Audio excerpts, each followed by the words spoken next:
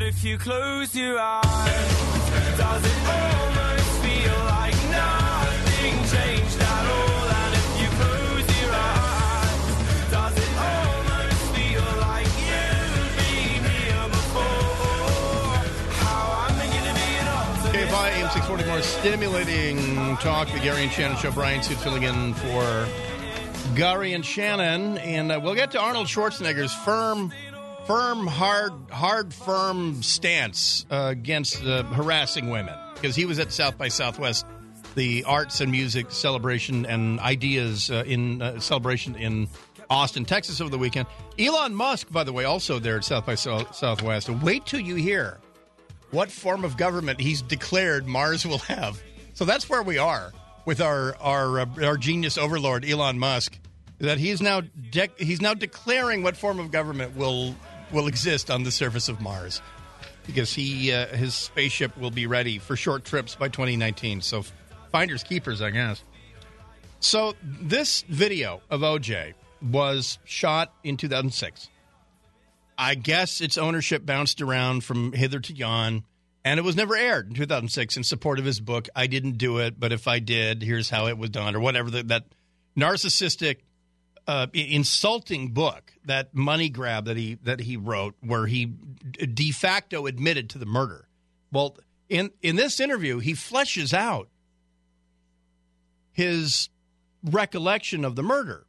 And just like in the book, which I've never read, but in the book, he hypothesizes a fictional person named Charlie, who is sort of his alter ego, a thinly veiled alter ego. So that is what he did in this interview from 2006. It was aired last night on Fox.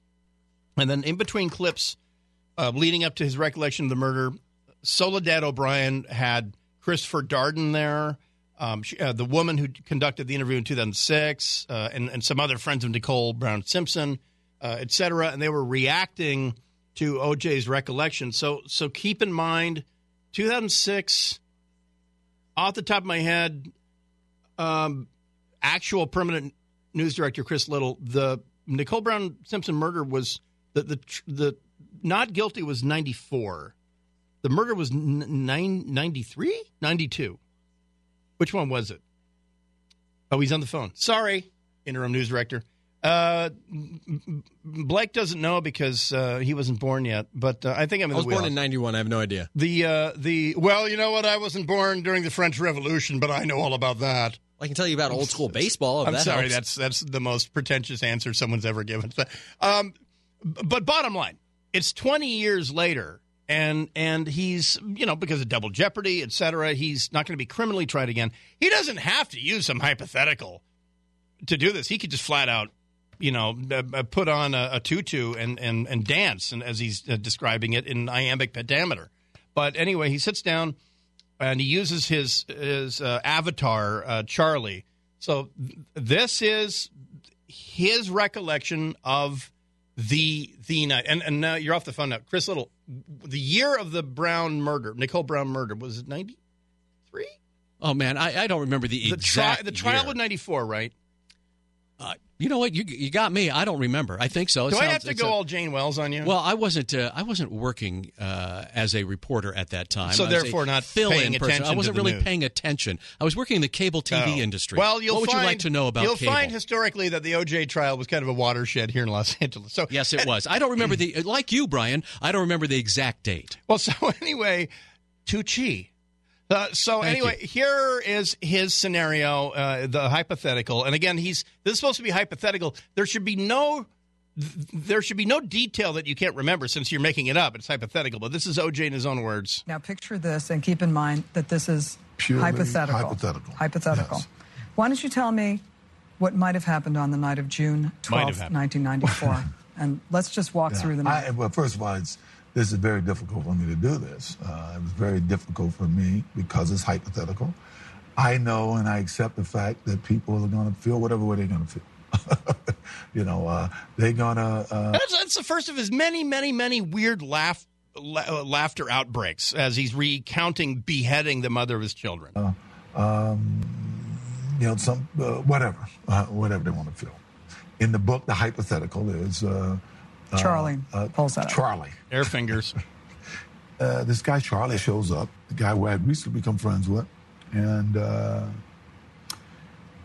don't know why he had been by Nicole's house, but it told me you wouldn't believe what's going on over there. So in other words, his alter ego has been spying on Nicole, and that Nicole has been getting some horizontal refreshment from a young waiter from Metzaluna named Ron Goldberg. You mean Goldman? Goldman. And I remember thinking, well, whatever's going over there has got to stop, right? So we kind of hooked up together, and, I'm kind of broad-stroking this. We go over. Get in the Bronco and go over. Let's just go back and do the details. Where did you park? Let's do the detail. You park in the Hypothetical in the alley. Right. You park in the alley. Yeah. And you put on a wool cap and gloves. In the Hypothetical, I put on a cap and gloves. Right. Yeah. And you reached under the seat for? A knife. I always kept a knife in the car for the crazies and stuff because you can't travel with a gun. Is it hypothetically razor sharp? And I remember Charlie saying, you ain't bringing that. And I didn't, right? But I believe he took it. Charlie took the knife? Yeah. In the book. Yeah. Yes. Hypothetically. So the back gate, you go through the back gate? Yes. And it was open or broken or? I don't recall. Okay. It's a hypothetical. Just make something up. It's a hypothetical. Just say a unicorn flew down from the heavens and grabbed you and flew you over the gate. Whatever. It's a hypothetical. Make it up. To the front, and I'm looking to see what's going on. And I can see that it appears like Nicole had candles all the time. Oh, there's candles, like she's expecting someone to show up. So we'll come back in just a second. So again, he's insisting this is hypothetical just to cover his legal ass, but then he also can't recount details because of he can't or he doesn't remember them or something. But one of the details I couldn't recount for you was the trial. The verdict was October 95. 95. That's no hypothetical. No, it's a hypothetical. This is good stuff. Wait till you hear about how much blood there was and what happened to that glove that fell. That and more, OJ in his own words. I love it when these cold cases are finally solved, and it's never who you thought it was. It is the Gary and Shannon Show. Brian Toot filling in.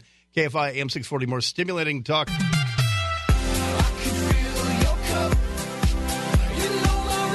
Money. KFI AM 640, more stimulating talk. If you're looking to win some money, listen up, Buttercup. Your shot at $1,000 now.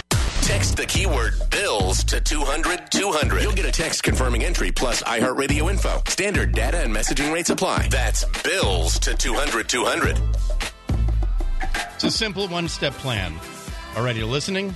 Step one, answer the phone. There you go. All right. Yeah, answer the phone, even if it's from a number you don't recognize. Your next chance to win is next hour. You have a chance to win $1,000 once an hour, 5 a.m. to 7 p.m., Monday through Friday. So listen up and put $1,000 in your hand. All right, OJ is from a 2006 interview. This was on Fox News last night. This is for the first time, in his own words, in his own voice. He's describing, by using this rhetorical device of an imaginary friend named Charlie, who has been spying on Nicole, and then gave OJ a heads up that Nicole has been rubbing fuzzies with people. And OJ decides this has to end, so he goes to confront Nicole. But Charlie has brought a knife. OJ's wearing a black stocking cap and black gloves, and he's wearing an all-black outfit. And Charlie brought the knife, not OJ. So OJ now has gone through the back gate.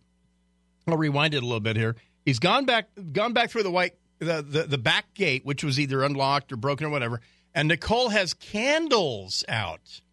She has candles in the apartment. So, love is in the air. So let's go back to OJ last night, his confession of how he beheaded his wife. What's going on. And I can see that it appears like Nicole had candles all the time. She really did, to keep her overhead down, I think. Yeah, that's what it was. And music was on, and while I was there, a guy shows up. You know. And that's Ron Goldman. Ron Goldman comes in the back gate. Yeah, a guy that I really didn't recognize. I may have seen him around, but I really didn't recognize him to be anyone. And so just to catch up, candles are lit, music is playing, probably Grover Washington Jr., love is in the air, the kids have been put to sleep, Nicole is awaiting Ron Goldman to show up and Airfingers deliver some glasses or whatever. OJ sees this. He can put one and one together. He knows what's going on. Oh, what luck. He brought a knife. And in the mood I was in, I started having words with him. He says to you, I just came by to return a pair of glasses. Judy left them at the restaurant. Yeah, words to that effect, yes. And he was I don't know if I believed it or didn't believe it. It was pretty much immaterial because, you know, I was more concerned about everything that was going on, you know, and was fed up with it, I guess. And you get into a fight. Nicole comes out. A verbal fight. Got a little loud, and by that time, Nicole had come out, and we started having words about who is this guy, why is he here, what's going on. And she says, this is my house, get the F out of here. Yes, and which I didn't like because, once again, this is the same person, and if you read the book, you'll see some things that happened in the 2 weeks leading up to this that were very, very irritating, you know. And I think Charlie had followed this guy in, wanted to make sure there was no problem, and he brought the knife. As things got heated, I just remember Nicole fell and hurt herself.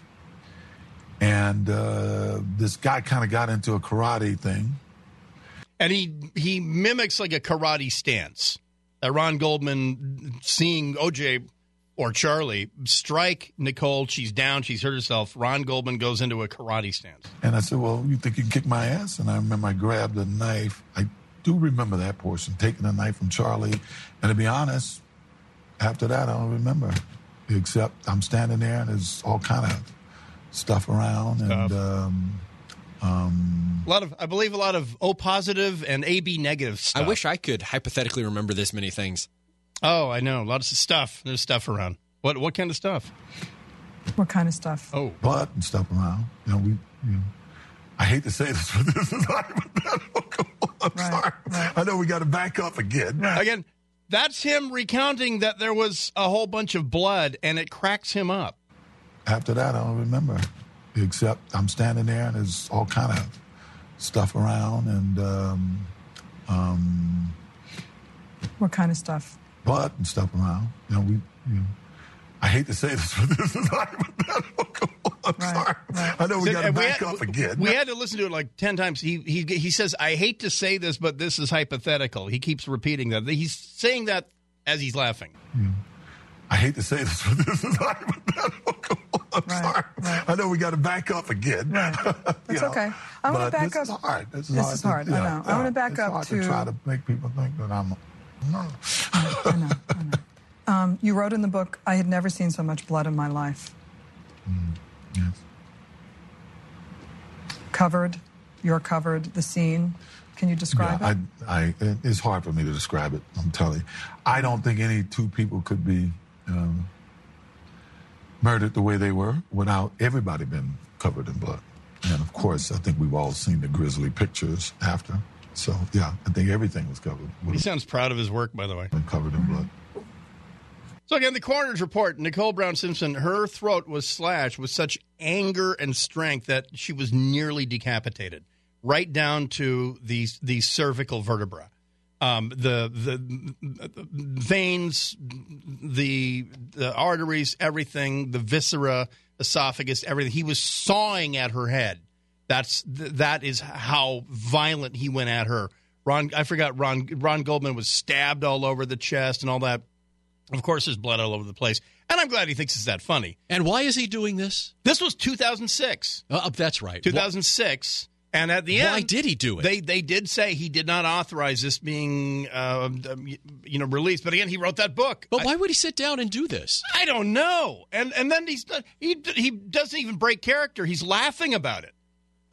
There was so much blood. All right, Dean Sharp is going to join us next. The House Whisperer will perhaps have some. We won't meld topics and talk about how to get blood out of a carpet. That's not funny, but. We'll be here with Dean Sharp right after this. The House Whisperer on with Gary and Shannon. Brian Suits filling in KFI AM 640. More stimulating talk. You watch me bleed until I can't breathe. Shaking body onto my knees. And now that I'm without your kisses, I'll be needing stitches. Tripping over myself. Gary and Shannon. Brian Suits filling in KFI AM 640. More stimulating talk, and we'll in the 1 o'clock hour we'll replay the OJ admission. Also, a proposed constitutional amendment to end sanctuary states. We'll talk to some victims of illegal alien crime. We'll say here and at 1:30. But right now, the House Whisperer, Dean Sharp, high steps his way in here to talk about stuff and junk. We were talking about high stepping people. You absolute high step in your step. People, I don't know. Some might call it pretentious, but the antiquing of your house. Are you talking about when someone remodels completely? Well, this is a part of it. There's this whole vintage movement that's been taking place for almost 20 years now. Almost 20 we're talking, years. In L.A., all over. And San Francisco, anywhere there's old houses, old-timey houses. All over the U.S. Yeah. It started back in the mid to late 90s with shabby chic. You remember shabby chic? Kinda, yeah. Shabby chic was it was very white linens, and it brought in the idea of like bringing in a dresser into your home with a crackle finish on it, so that the paint looked like it was cracking, and you could see the underlayer of paint, and it was a different color. But shabby chic was well, to be honest, it was a highly feminized version of this. Yeah. Okay. It's very white, very roughly. It was almost Victorian. Can I say Pottery Barn? Weren't they the invaders? Weren't they the pushers of this drug? You know what? I don't remember what Pottery Barn was doing back in the 90s, but I'll tell you the story that was copper stuff. Anthology was a chain that was bringing shabby chic in like crazy. Yeah. Okay. So shabby chic came in, and then ever since, and a lot of people say, well, shabby chic is over, and, it is, essentially. But it is still here. It has evolved. It has evolved and twisted. It has masculinized some, and it has basically kind of right now settled into, I hesitate to use the term, it has settled into what the Magnolia folks out in Fixer-Upper Land in Waco now have kind of built their brand around, which is modern farmhouse. Yeah. Modern farmhouse. So everything looks antique-y. Without you actually having to spend weekends finding this stuff on your own, you get an old teapot. Yeah. But it's actually was made in India about 6 months ago. Yeah. So the idea is this. So this Sunday we're going to talk about how to actually do rustic vintage finishes. And there is no single term for this. You got terms like there are so many terms. Distressed, weathered, farmhouse, acid vintage, wash. Antiqued, reclaimed, all of this kind of stuff. It's all basically, in my mind, it sums up in one term, nostalgia. There is a movement that has been taking place. A lot of people say, oh, it's going to be out any second. Some designers are saying it's already out. But I take issue with that because I see where our culture is headed, and I think it's going to hold on. And the reason it's going to hold on is because we are racing into the future, with technology, and none of us want to let it go. But technology is super disruptive, and the disruption periods are happening more and more frequently. And I think there's a certain amount of disruption and change that human beings can handle, and we kind of hit that limit, and we medicate ourselves from disruption by turning back and grabbing onto something old and kind of timeless that kind of gives us peace of mind, and that's nostalgia. And the thing is, I can completely get in the space of some douchey hipster who is making way more money than he should be and you look along Boyle Heights or old school Los Feliz, and you have a shot at buying a 1947 L.A. bungalow that maybe is 1,400 at most 1,400 square feet. Maybe it even has a basement. Sure, you if you're see lucky. that and you say, I'm not going to rip it down. I'm going to restore it. It's old growth cedar, whatever they made it from. But I'm going to wire it with my, it's going to have a 4K 9. Yeah, you're going to modernize it. I think that's cool to restore those old houses. But why restore it to make it look like it's like you just moved in and it's a flop house? I mean, I would. That's the thing is I'd rather restore it as if it was the day it was built, not restore it and then put, like you say, crackly paint on a new dresser. No, make it look like it's 1946, but now you have Alexa in the corner. Well, that's true. And a clone of your dog. Okay, and that's one of the design aesthetics that I think a lot of people miss. Christina and I have a kind of an aged look to our house, or I should say a weathered look. But one of our rules for designing a period kitchen is not to fill it with anything that looks like antiques. It's to fill it with actual antiques that look like they're about 1 year old. Yeah. See, I like it. I mean, okay. I even like, there's a great store here in Burbank that has fully restored old appliances. You don't buy them that all look crappy. brand new. They don't look like they're falling apart. Oh, my God. I had a refrigerator that new. was actually an old Coke machine, and it was bright red when I bought it. I mean, it looked like it came off the factory, and I loved it. It looked like the day the thing was made. We'll take a break. When we come back, I forgot to ask you about this. Have you heard about this weird pushback movement in Boyle Heights against people moving in with jobs, new restaurants, things like that, that there's a pushback against people buying old houses in L.A.? I'll give you the details when we come back. Dean Sharp, the House Whisperer, is here. This might require a House Screamer because this is such an idiotic thing that's going on right here in L.A. We'll give it a shot. Back right after this, Gary and Shannon, Brian Suits filling in KFI, AM 640. More stimulating talk.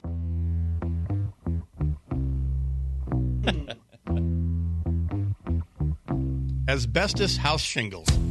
There's an investment. KFI AM 640, more stimulating talk. It is the Gary and Shannon Show. Brian Suits filling in. Dean Sharp joins us. Yeah, I was trying to find this audio of anti-growth protesters in Boyle Heights chanting things like "Bring the fire" and "F the hipsters" and all that. I should have known that we were just going to talk disruptive politics, as opposed to, you're a builder, I'm a tear down. Yeah, that's the thing, my friend. So Sunday show, we're going to go over these rustic vintage finishes, and I'm hopefully going to give people some inspiration and some insight into what to do and what not to do. And I feel for folks, because this has been such a hugely popular movement, and we're in no way or shape or form out of it now, that a lot of authentic vintage stuff is just completely out of folks' price range. So the idea of taking something that isn't necessarily vintage, or taking brand new wood off the shelf from Home Depot and transforming it into something that looks dated is the only option for a lot of people. And quite honestly, it's a great option if you do it right. Hey, let me ask you this. In your experience, the houses that we were talking about, Boyle Heights, some of the old neighborhoods in L.A., when they were originally constructed, either late 30s or 40s, were they bare wood floors and then you rolled a rug? Oh, yeah, absolutely. This is pre-plywood. And so this pre-World War II is a pre-plywood home construction era. So those 1 1/4, 2 1/4 inch by 3/4 inch thick hardwood oak, white or red oak floors. Yeah, that was the plywood subfloor of the day. That was it. So sometime in the 50s or 60s, someone said, let's carpet this place. Well, see, I say this all the time on the show. Architecture is shelter. That's the practical side of it, and it's story. There is no separating architecture, especially home architecture, from the story that you're carrying around, the cultural story. You got to understand, in the 1920s, during the Great Depression into the early 30s, everybody's house had these wood floors, dusty wood floors. And so we always joke, my wife's grandmother, it took forever for us to convince her to yank the wall-to-wall carpeting out of her house and expose the luxurious hardwood underneath. And why is that? because she's a child of the Depression, and for her, she associates those bare hardwood floors with poverty. And when the 50s rolled around, post-World War II, guess what? Shag, baby. You know, upholstered floors. That's terrible. Upholstered floors. That is living like a king. No one got rug burns until 1957. This is scientific fact. You couldn't pry that out of her story, and that's why it was such a thing. And these days, that's like the first thing someone does is tear up the carpet. Well, nowadays, because we have a new generation and a whole different story. We didn't go through that. We don't associate those things with such negative associations. So what is your thesis? That you're denouncing this movement, or you're denouncing the cost increase? I'm not denouncing any of it. It's completely What's your game, Sharp? My thesis is this. There are people out there who are going to have the budget to buy legitimate vintage stuff. Great. Do it. Have a blast. Because that's the style they're working at. There are folks who don't want to mortgage the house again just to furnish it with vintage-looking stuff. For them, there are options. There are options of how to DIY and treat newer stuff to get it to look that way, but you got to be very careful. It's not just, go run down to the store, listen to the first YouTube video that you see online that tells you, here's how you age wood. There are good ways to do it. There are bad ways to do it. There are right and wrong ways to do it, and they completely affect the end product. And it's a tricky thing. I love it. I dig it because it's artsy, and because, one of the hardest things for human beings to do artistically is to recreate natural randomness. It is a struggle for us. And so, like grain and knots and wood and things like that. Yeah, when you start to say wear, you're going to create a look of wear and weatheredness. Yeah. I'm 90% of the stuff that I see, I just look at and it's like, well, there's nothing antique about that at all, because that piece is trying too hard.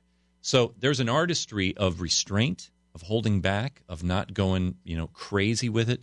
And it leads to a world where you have precast floor tiles with dog paw prints already cast in them. What BS? Have you seen that? What crap? You know what is cool? It was made at the factory like that. Yeah. You're not fooling anybody. Well, see, that's the thing. There's a lot of stuff that isn't, architecture is theater. I have a rule about theater. It's the rule that every set decorator in theater works by. The closer you get to a prop, the more you interact with it, the more realistic and authentic it has to be. The further it is away, the less you have to put into it. And so when it comes to stuff that you're actually making constant contact with, you need to strive for authenticity. I'll tell you where you find paw prints that are authentic: old school, true Mexican saltillo tiles. Yeah. Saltillo tiles, in fact, it's a tradition in Mexico that you don't lay a saltillo floor unless you have what? At least two or three of the tiles. Bird footprints? Some kind of tracks from squirrels or birds or whatever, because a real saltillo tile is cut out of clay, and before it's kilned, it's actually dry baked in the sun. And during that time, critters run over it over the 2 or 3 days. Perros y gatos. There you go. Running around. And so bird dust. It's bad luck to install that without it. But when you actually go to a tile store, find porcelain tiles that are made to look like saltillo, and a few of them have actual footprints in them, I'm not buying it. Just you and I are eye to eye on that. Authenticity. So you can't fake authenticity. You can't, but how about that? You can fake weathering a piece of wood and making it look older. My house is full of it, and people are convinced I've got a barn door hanging in one of my openings, and people are like, wow, how old is this thing? I'm like, well, it's about 2 years old. I buy old kerosene lamps, and you know what I do? I restore them. I don't like them sitting around all, janky with kerosene on them, things like that. That's one of my pet peeves about a period movie. If a movie's set in 1932 and there's a 1932 Ford pickup, why? It should be shiny. It should be like it just came off the floor. It should be shiny, right. So, you know what my one rule about theater? Never see cats. That's it. That's it? Yeah. The only one rule about theater, and that'll be it. I was really disappointed in Cats. Hence the rule. I like that one song, Memory. But I went and I'm like, there's no I don't even know what's going on. It's not. All right, so are you gonna name names and name stores? Are you gonna drop bombs? No. We're gonna talk around. No. That. Why does it have to be that way, Brian? Because, like I say, some of these. This is not Dark Secret Place. Some of these stores are selling the fentanyl-packed cocaine of fake antiques. Yeah, all I'm going to do is they're mainlining. We're going to sit down on Sunday with our crew like we always do, and people are going to get inspired because they're going to find out how easy it is to do it the right way. Yeah. With a little steel wool, a little white vinegar, and some black tea bags. Yeah. You know what, folks? Between now and then, stay out of Pier 1. There you go. Stay out of Pier. Don't let your friends go to Pier 1 or Cost Plus. Don't buy any kind of wood aging product that actually has the color gray in it. You don't need it. All right, there goes Dean Sharp, the House Whisperer, and we're gonna kick you off, and I'm gonna listen. I'm gonna listen to references, to veiled references, because I'll know what you're talking about now. All right, I'm going to send you some code on Sunday. All right, thank you very much. Dean Sharp is there when we come back. The president coming to Beverly Hills tomorrow. We'll tell you what details that we have. Also, the aftermath of a deadly murder up at a veterans home in the Bay Area. And Stormy Daniels is wondering, can I void this deal by paying them back and then make $1 million or what? That and more coming up. Gary and Shannon Show. Brian Suit filling in KFI AM 640. More stimulating talk.